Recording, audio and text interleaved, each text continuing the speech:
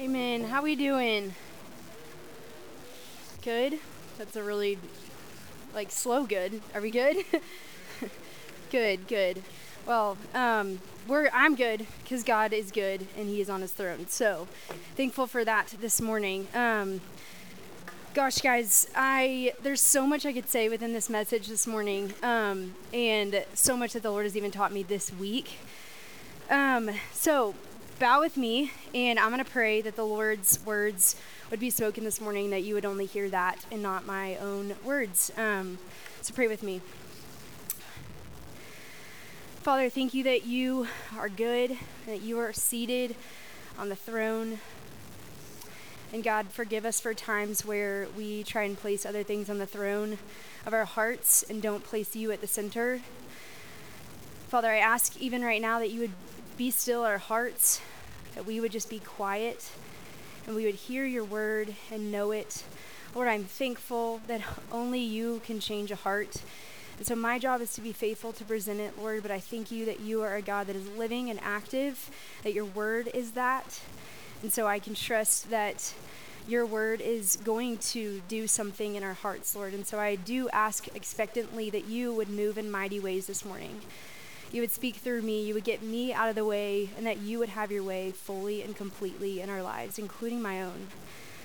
Lord, we thank you that you sent your son Jesus to be born in the flesh, fully God, fully man, suffered temptations like we did, suffered a brutal death on a cross, and yet 3 days later rose. And because of that, we now can have hope. And that's why we are here gathered this morning, is because we have hope in you. And so I ask that you would remind us of that this morning, that we would leave encouraged by your word, that it would feed our souls as food feeds ourselves as well.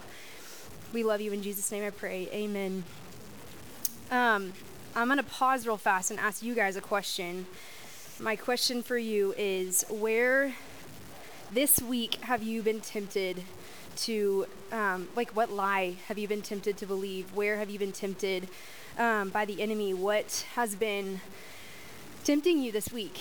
And I want you to just pause and think about it for a couple seconds. As the Lord brings to mind that, I want you to know that you have, Hebrews 4:15 says this, you have a great high priest who is able to sympathize with your weakness. You have a high priest that is able to sympathize with your weakness. This is talking about Jesus. That he was tempted in every way as we were, and yet he did not sin. And so we're going to study this morning Luke 4, verse 1 through 13. We're skipping a little bit of Luke because, like Will said last week, there's a lot to Luke that we could go through. It'd be like, what did he say last week? Like 44 weeks of it or something like that if we actually wanted to go through everything.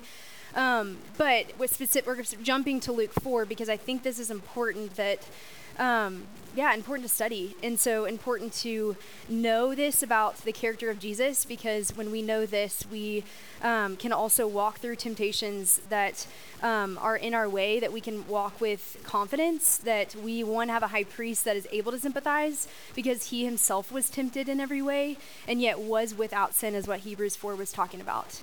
And so what were you tempted with this week? What is on your heart? What lie have you fallen into, believed, trusted? And ultimately want you to know that we are living in a spiritual battle. We are living in a spiritual battle. And I say this to my small group sometimes, but I even said this, I think, the freshman small group this week, but the most unloving thing for me to do if there was actually, if there was a war going on around us, okay? If actual war was going on, the most unloving thing for me to do was to tell you, hey, go walk to school with zero armor on, no sword, no shield, no anything, right? That's so unloving for me to do. It would be like you being so unprepared for what's out of your door, right? But reality is we are living in a spiritual battle. We are living in a we can't even see it. There's spiritual realms that are fighting for our souls, for us to bite into these lies and bait that Satan has for us, that we have angels that are ministering to us, that we have a God that is mighty, that is powerful, that is able to sympathize, that is able to sympathize with us in our weakness, that is interceding on our behalf when we walk through these temptations. And so today, I want you to like rejoice in the fact that you have a king, you have a Lord, you have a Savior who came to and like suffered in the flesh and yet was without sin, so that we now can have life through him and hope in him. And so right before this, a couple verses, it's important to note that, and you'll see this in Matthew too, but right before the temptation of Jesus, which is what we're studying, there's a really key part to this story, which was Jesus' baptism.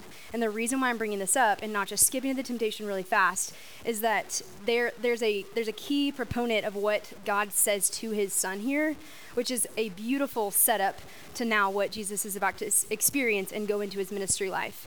And I don't think I put this on the screen, so don't worry about it, but just listen to these words. The Holy Spirit descended onto him in bodily form like a dove, and a voice came out from heaven saying, "You are my beloved son." This is saying it to Jesus. If you're following along in your own Bibles, it's verse 22. You are my beloved son, with whom I am well pleased.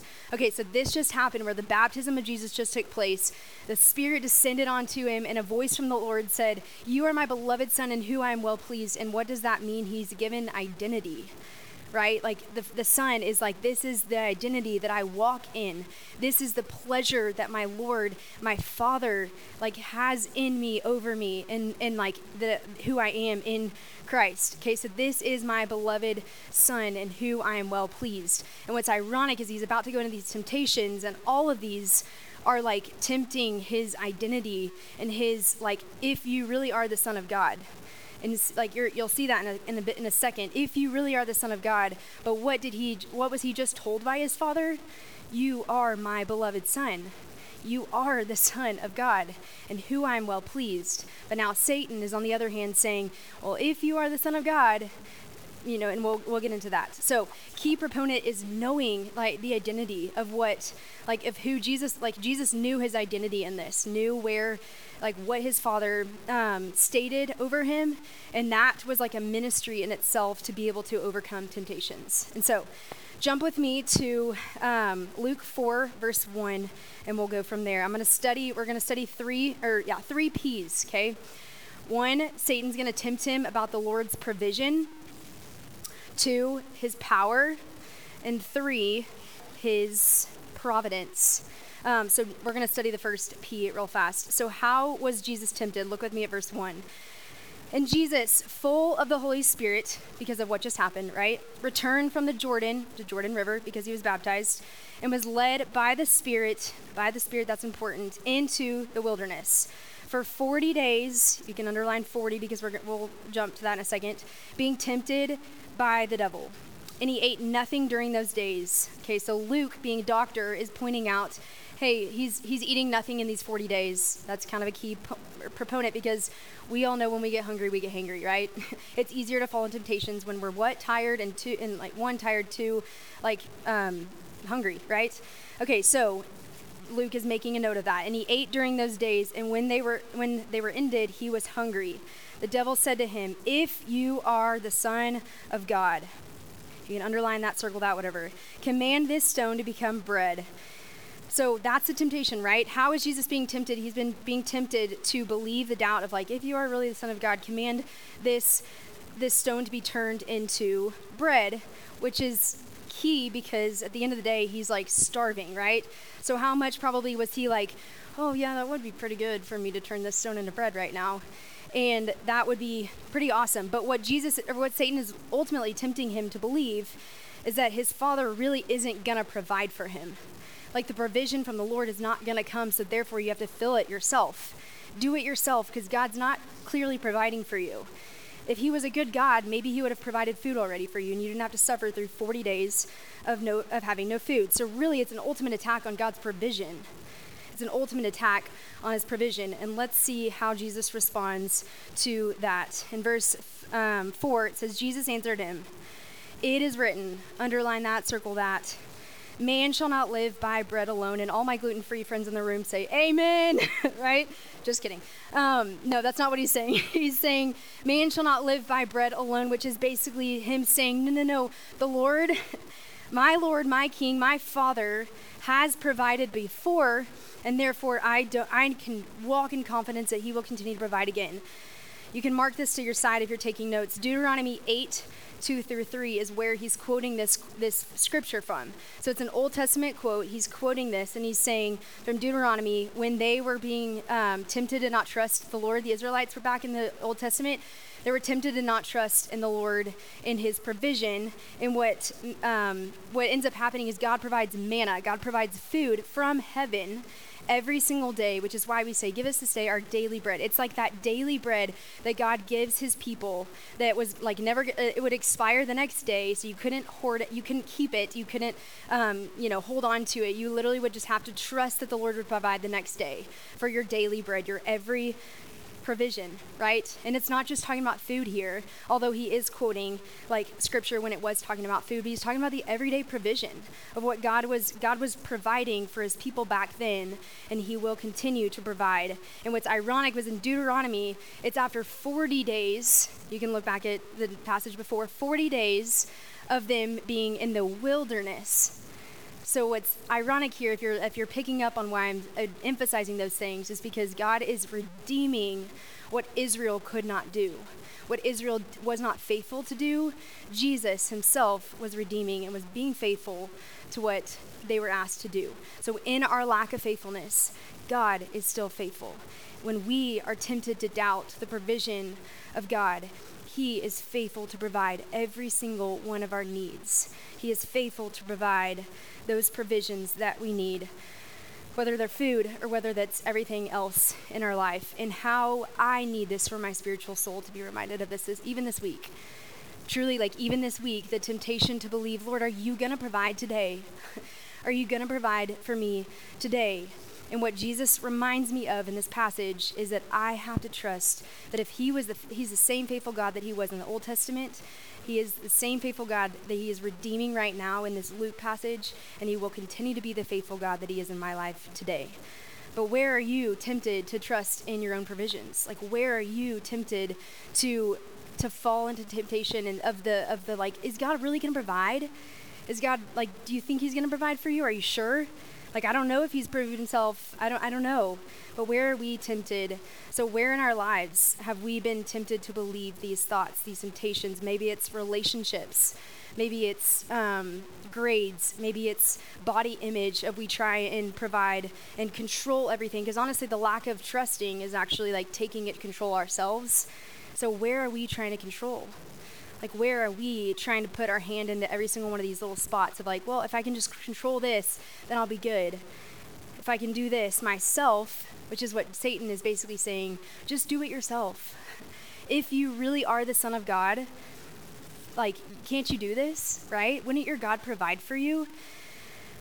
I think I put this quote up. It says this: if the devil wants to convince you that the desires you need have to be met in anything other than the Lord, but in reality, the bread of the devil will always lead to destruction and always leave you empty, even though he tries to convince you that it would lead to delight. It will always lead to leave you to like. It will always leave you empty. It will always lead to destruction. Key in the fall of man in Genesis 3, right? Like, if God would provide, like, God's keeping something from you, God's withholding something from you, it always leads to destruction. I know this to be true in my own life as well, that when I give into the lies, when I give into the temptations of the devil, they never end up in the way that I think they are going to go. It always leaves me empty and dry and more and like wanting something else. So do you know that to be true? Do you know that your God is a God that provides, is a God that knows your every need before you even know it, is what Scripture says. Before the thought is even on your head, your God knows. He's a God that is faithful to redeem. Second, power. His second temptation is against God's power. Look with me at verse 5. And the devil took him up and showed him all the kingdoms of the world in a moment of time. Actually, I put a picture up of actually the place, and there's like a mountain. There we go. This is actually where it's taking place. This is the wilderness in Israel. I wasn't in this exact spot. I'll have another picture in a second that I was, but my mom took this picture in Israel of this is the wilderness. This is the like where Jesus is being tempted. So kind of cool, right? To actually see it in place, it puts perspective of like, whoa, this is really happening. This is really real. So verse 5, and the devil took him up and showed him all the kingdoms of the world in the moment of time and said to him, to you I will give all this authority and their glory, for it has been delivered to me, and I give it to whom I will. If you then will worship me, it will all be yours. Okay, so maybe you're thinking like I was thinking. Wait, I thought God owned everything, not Satan. That is accurate. That is accurate that God is in control over everything. Satan has only what God gives him permission to do. Okay, so in other words, Satan has temporary power of this world given by God, but under the sovereignty of God. So it's only temporary power in this world given by God and under the sovereignty of God. So nothing that Satan does, tempts, or does in general is outside of God's control and eyes and hands. And so what he is saying is, Jesus, take all of this. I can give it all to you right now if you just bow down and worship me. And honestly, like when you read it, you'd be like, maybe at first I was a little bit confused too, but when you break it down, what was the road that Jesus was about to experience? It wasn't all this happy, everybody worships him all the time, right? It wasn't this beautiful picture of what a king really should look like. It was actually about to be suffering. Like Jesus was about to walk an incredibly hard road ahead of him. And so what Satan is actually saying, take this now if you bow down and worship me. Like, give the cross up. It doesn't need to happen. Like, give that up. That can wait. People can save themselves. It's okay. Just bow down and worship me now. But guys, imagine if Jesus would not have taken the cross option. Like, we would have no hope. We would have no, peace. Like, it would almost be like, wait, what? If he actually was to bow down to Satan at this time, to surrender and say, you know what, fine, I'll take it now because the road seems a little bit easier than the journey I'm about to walk on. The road seems a little bit easier, but what Jesus knew and reminded himself of is that actually all glory, all honor, all power belongs to my Father, and that one day I will receive it too, but it's gonna look like a road of suffering first for me to get there. Why? Because he loves you. Because he loves you and he loves me, and he knew that we could never bridge that gap. We could never get to him. We could never, there was no way of obtaining salvation unless he came down to us. It's the only religion, Christianity is the only religion where we are not required to get to God. He came down to us because he knew we had no way. So imagine life without, Jesus taking the road without the cross. Satan is tempting it. It's anti-gospel without the cross. 1 Corinthians 15:14, I think I put this passage up. And then verse 17 says this, and if Christ has not been raised, then our preaching is in vain and our faith is in vain. And if Christ had not been raised, your faith is futile and you are still in your sins. What is it saying here? It's saying if Christ did not actually die and rise again, you're still in your sin. You're still, and that's the end of your story. What a hope we have because he did endure the cross. What a hope we have because he was resurrected 3 days later. And so how did Jesus respond? He said this in verse 8. And Jesus answered him, it is written, which is another thing he said again, it is written, you shall worship the Lord your God and serve him only shall you serve. Okay, so he is combating and saying basically from, I think it's Deuteronomy 6:5, if you're taking notes. Deuteronomy 6:5, he's quoting here. He's quoting an Old Testament passage once again in Deuteronomy saying, no, you shall worship the Lord your God and him only shall you serve. It is the greatest of all commandments. Worship him and him only shall you serve.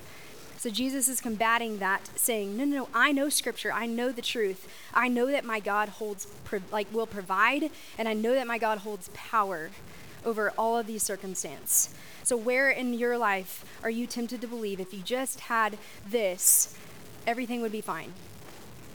Or where in your life, maybe you're thinking, man, Christianity looks awesome. These people who believe this, but they still suffer. Like, that doesn't seem awesome to me.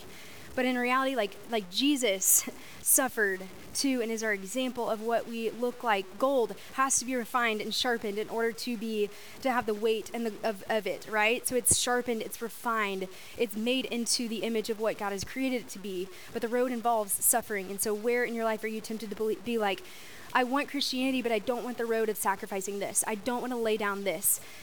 Like, I don't want to give up this. But everything else looks awesome. Like, I'll believe Jesus, but if I had like Jesus plus like this, then it'd be awesome, right? It's that Jesus plus mindset. And what Jesus is saying, Jesus did here is redeeming what we could not do once again. Redeeming what his people back then in Israel did not do faithfully, and what we still do not do faithfully all the time. And he's redeeming it to show my power, my glory is this life is better with me. Like, walk it with me. His third temptation he's fighting against is the providence. Read with me, starting in verse 9.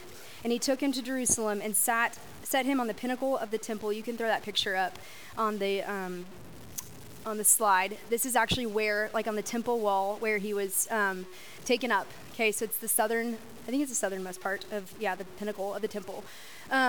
So anyways, you can now flip back to the scripture, just verse 9. And he took him up to Jerusalem and sat him on the pinnacle of the temple and said to him, if you are the Son of God. Once again, he's saying that, right? You can circle that, underline that. If you really are the Son of God, throw yourself down here, for it is written, he will command his angels concerning you to guard you, and on their hands they will bear you up, lest you strike your foot against the stone. What he is quoting here is Psalm 91, which is an amazing psalm. I would encourage you to go read it. But what he's saying here is, if you truly are the Son of God, throw yourself down from here, for it is written. Like, shouldn't God save you? Basically what he's saying is, if your God is good, put him to test. Like prove it. Prove that your God is good. Prove that your God will save you. Prove that he is God. Prove that you are also the Son of God. And what Jesus responds here saying, verse 12, it is said, you can underline that again, is another way of saying it is written. You shall not put the Lord your God to test. And when the devil had ended every temptation, he departed from him until the opportune time. And so what God uses, or what Jesus uses here, is another Old Testament passage to combat that as well, saying, no. It is said, you shall not put the Lord your God to test. There's a funny story in college. I remember coming out of a movie, and there was a Bible sitting, I think it was in my car or something like that, and some of my friends picked it up, and they were like, well, let's see what the Lord has to say to us, and just like opened it up and just, pointed. And it literally was the verse, do not put the Lord your God to test. I'm not kidding, y'all. And all of us looked around and were like, oh my gosh, I hear you, Lord. Thank you for that answer. Like, do not put the Lord your God to test. And where in our lives are we putting the Lord to test? Like, where are we, like, you know what, God? Like, if you're real, show yourself. If you're real, show yourself. Show us a sign. Show us all these things. And what he's saying here is, I've already shown you who I am. Like, know more of me. And the more you know me, you'll rest assured in that. Rest assured in that. So he is once again redeeming what Israel did not do, was not faithful in. He is redeeming what we are not faithful in too. Like, that's the story of this, is when we are unfaithful to fulfill all that God had wanted for us, the design that he wanted us to walk in full union with him, we fall short of every single time. But what he is saying here is, because of me, because of Jesus, bridging that gap, because of the high priest that we have that is able to sympathize for us, he is then seated on the throne saying, Father, like, I know they cannot obtain salvation without me, but it is because of me that you can allow them to grant access into eternal life and life abundant. Okay, so applications real fast for how we fight these temptations. I know I did 3 P's before. Now I'm going to do 4 R's, okay? Just to help you guys. I don't know, just to help, straight up help. 1, resist. And I'm going to kind of fly through these. Resist. James 4:7 says this: submit yourself therefore to God. Resist the devil and he will flee from you. Y'all, if you memorize that, it is a beautiful passage. I actually was saying it to myself this morning. Submit yourself therefore to God, resist the devil, and he will flee from you. Submit yourself to God, resist the devil, and he will flee from you. David Platt says this, resist the devil. Why? Because you are a child of the King on a way to an everlasting kingdom. Because your identity your identity belongs to the Lord. Resist the devil. Why? Because you are a child of the King. If you belong to Jesus, if you have surrendered and submitted your life to Christ, you belong to the King and you are on the way to an everlasting kingdom. So resist the devil and he promises to flee from you. 2, remember. We remember the provision, like Jesus taught us here. He resisted the temptation, and he is remembering Old Testament scripture. He's remembering God's word in order to combat these temptations. So that armor that I was telling you about at the beginning, that armor that I would be like, hey, that would be really dumb if you didn't walk out. This is your armor. It's actually called the sword of the Spirit. This is your armor to combat like the temptations of the devil. Is this his holy word of God? This is called the sword. So in order to combat it, you have to remember it. So when we are tempted to believe something, that is where scripture is so important to know, to memorize, to meditate on, to have a list on your phone of temptations or whatever that looks like for you personally, or on your car or on your mirror, or whatever, whenever you are tempted, wherever you are tempted to do something or to look at something, maybe it would be helpful to have another verse on the side that says, no, this is the God that I serve. Do not put the Lord your God to test. Remember his word. There's a quote in Narnia that says this from the Horse and His Boy. Boy and his horse, horse and his boy. Horse and his boy, I think is what it is. It says this, but first, remember the signs. Say them to yourself when you wake in the morning and when you lie down at night and when you wake in the middle of the night. And whatever strange things may happen to you, let nothing turn your mind from following these signs. That is why it is so important to know them by heart and pay no attention to the appearances. Remember the signs and believe the signs. Nothing else matters. Remember his word. Remember the signs, and this is your sign. This is your sign. Remember that. Romans 15:4 says this, whatever is written in former days was written for our instruction, for our remembrance, for us to remember. And through endurance and through the encouragement of the scriptures, we might have hope. Hope found in remembrance. So remember whose you are. Remember his word has power to it. Remember your identity. If you are a believer in Jesus Christ, your identity is now a beloved child in whom he is well pleased. A beloved child in whom he is well pleased. Remember that. 3, repent. Because we do not often resist and remember. We often are unfaithful, like I've been talking about, like Israel was as well in the Old Testament. Repent. When we do fall short of these temptations and are deceived by the enemy, repent, which means literally turn your ways from one side to the other. Do not walk in that way any longer. Repent and turn, because Jesus has redeemed all things. Because Jesus' blood has covered you and has redeemed all things. Luke 5:32 says, I have not come to call, this is Jesus' words just a chapter later, I have not come to call the righteous, but sinners to repentance. Repentance is key when we fall short of the glory of God. And his grace is there to catch us, to wrap us up, and to say, I know, and yet I'm like, you're my beloved child on the way to an everlasting kingdom because of Jesus' blood. 1 John 1:9 says, if we confess our sins, he is faithful and just to forgive us our sins and to cleanse us of all unrighteousness. He is faithful, y'all, and just to forgive us. 4, rejoice. Rejoice in the truth of the gospel, that Jesus came, lived a perfect life that we could never do, died in our place, and rose again. That's the grace that we have been given. That's the abundance of life because of his blood, because of his beautiful redemption, because he has been our Redeemer. Therefore, we can rejoice in all that the Father does. Rejoice in your identity found in the Lord. Isaiah 61:10 says this. Gosh, this is so beautiful. I will greatly rejoice in the Lord. My soul shall exult in my God, for he has clothed me with the garments of salvation. He has covered me with the robe of righteousness. As a bridegroom decks himself like a priest with a beautiful headdress, as a bride adorns herself with jewels.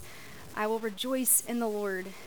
I will rejoice in the Lord, for he has clothed me in his garments. He has taken mine off that are filthy, that are disgusting, and he has wrapped me in his beautiful garment of grace.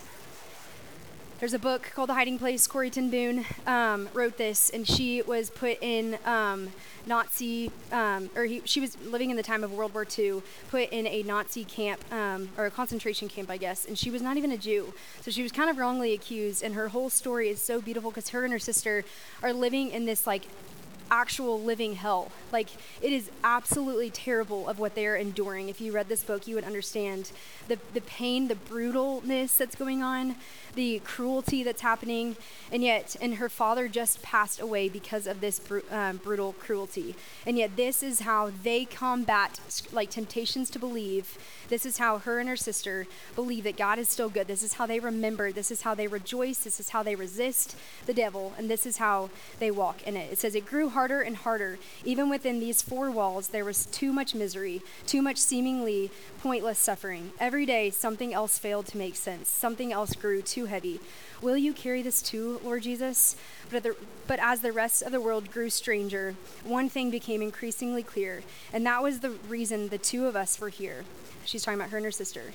Why others should suffer, we were not shown. As for us, that morning until lights out, whenever we were not in ranks for roll calls, our Bible was a center of ever-widening circle of help and hope.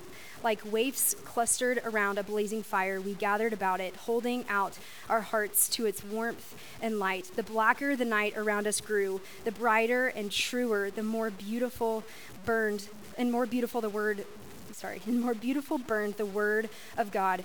Who shall separate us from the love of Christ? Shall tribulation or distress or persecution or famine or nakedness or peril or sword? Nay, in all these things we are more than conquerors through him that loved us. This is how Corrie and Betsy fought the temptation to resisted the devil. This is how they remembered his word. They brought to mind scripture, and they rejoiced because they knew the outcome. They knew the hope. They knew the redemption that Jesus had brought, and they knew the eternal perspective of what was coming. And the beautiful part is that 3 years later, in this story, Jesus was led into the wilderness, but he was led up another hill. And he was tempted in very similar questions. If you really are the Son of God, bring yourself down from the cross. It says in Luke later in this chapter. If you really are the Son of God, can't you save yourself? Can't you bring yourself down from the cross? Instead of saying it is written, he says it is finished. Instead of if you really are the Son of God, throw yourself down from the cross. And yet he said, no, that's not this is the cup I have to take, because I know my people will never be faithful in the way that I've called him to be faithful, but I know my blood has poured over that, and now we can walk in the freedom and the redemption of that, the joy that it is now finished. It is finished. Instead of him saying it is written, but now we have this to go back to. It is finished. There is beauty. So now we can sing the song saying, when Satan tempts me to despair, when Satan tempts me to fill in the blank, when Satan tempts me to doubt, when Satan tempts me to fear, when Satan tempts me to whatever you were experiencing this week, whatever that temptation was at the beginning, and tells me of the guilt within. Upward I look and see him there who made an end to all my sin.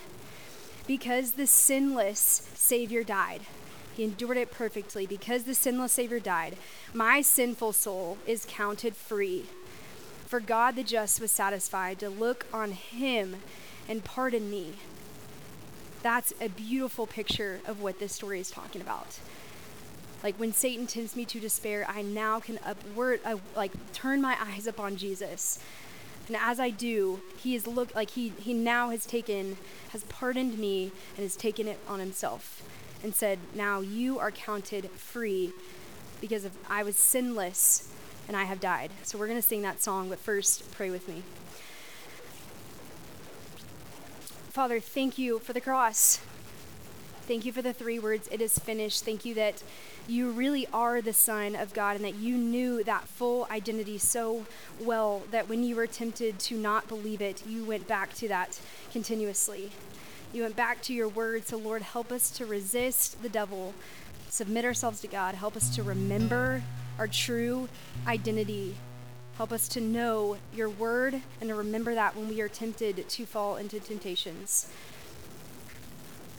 God, and help us to repent when we fall short of the glory of God, including myself, and help us to rejoice in the truth of the gospel that is good.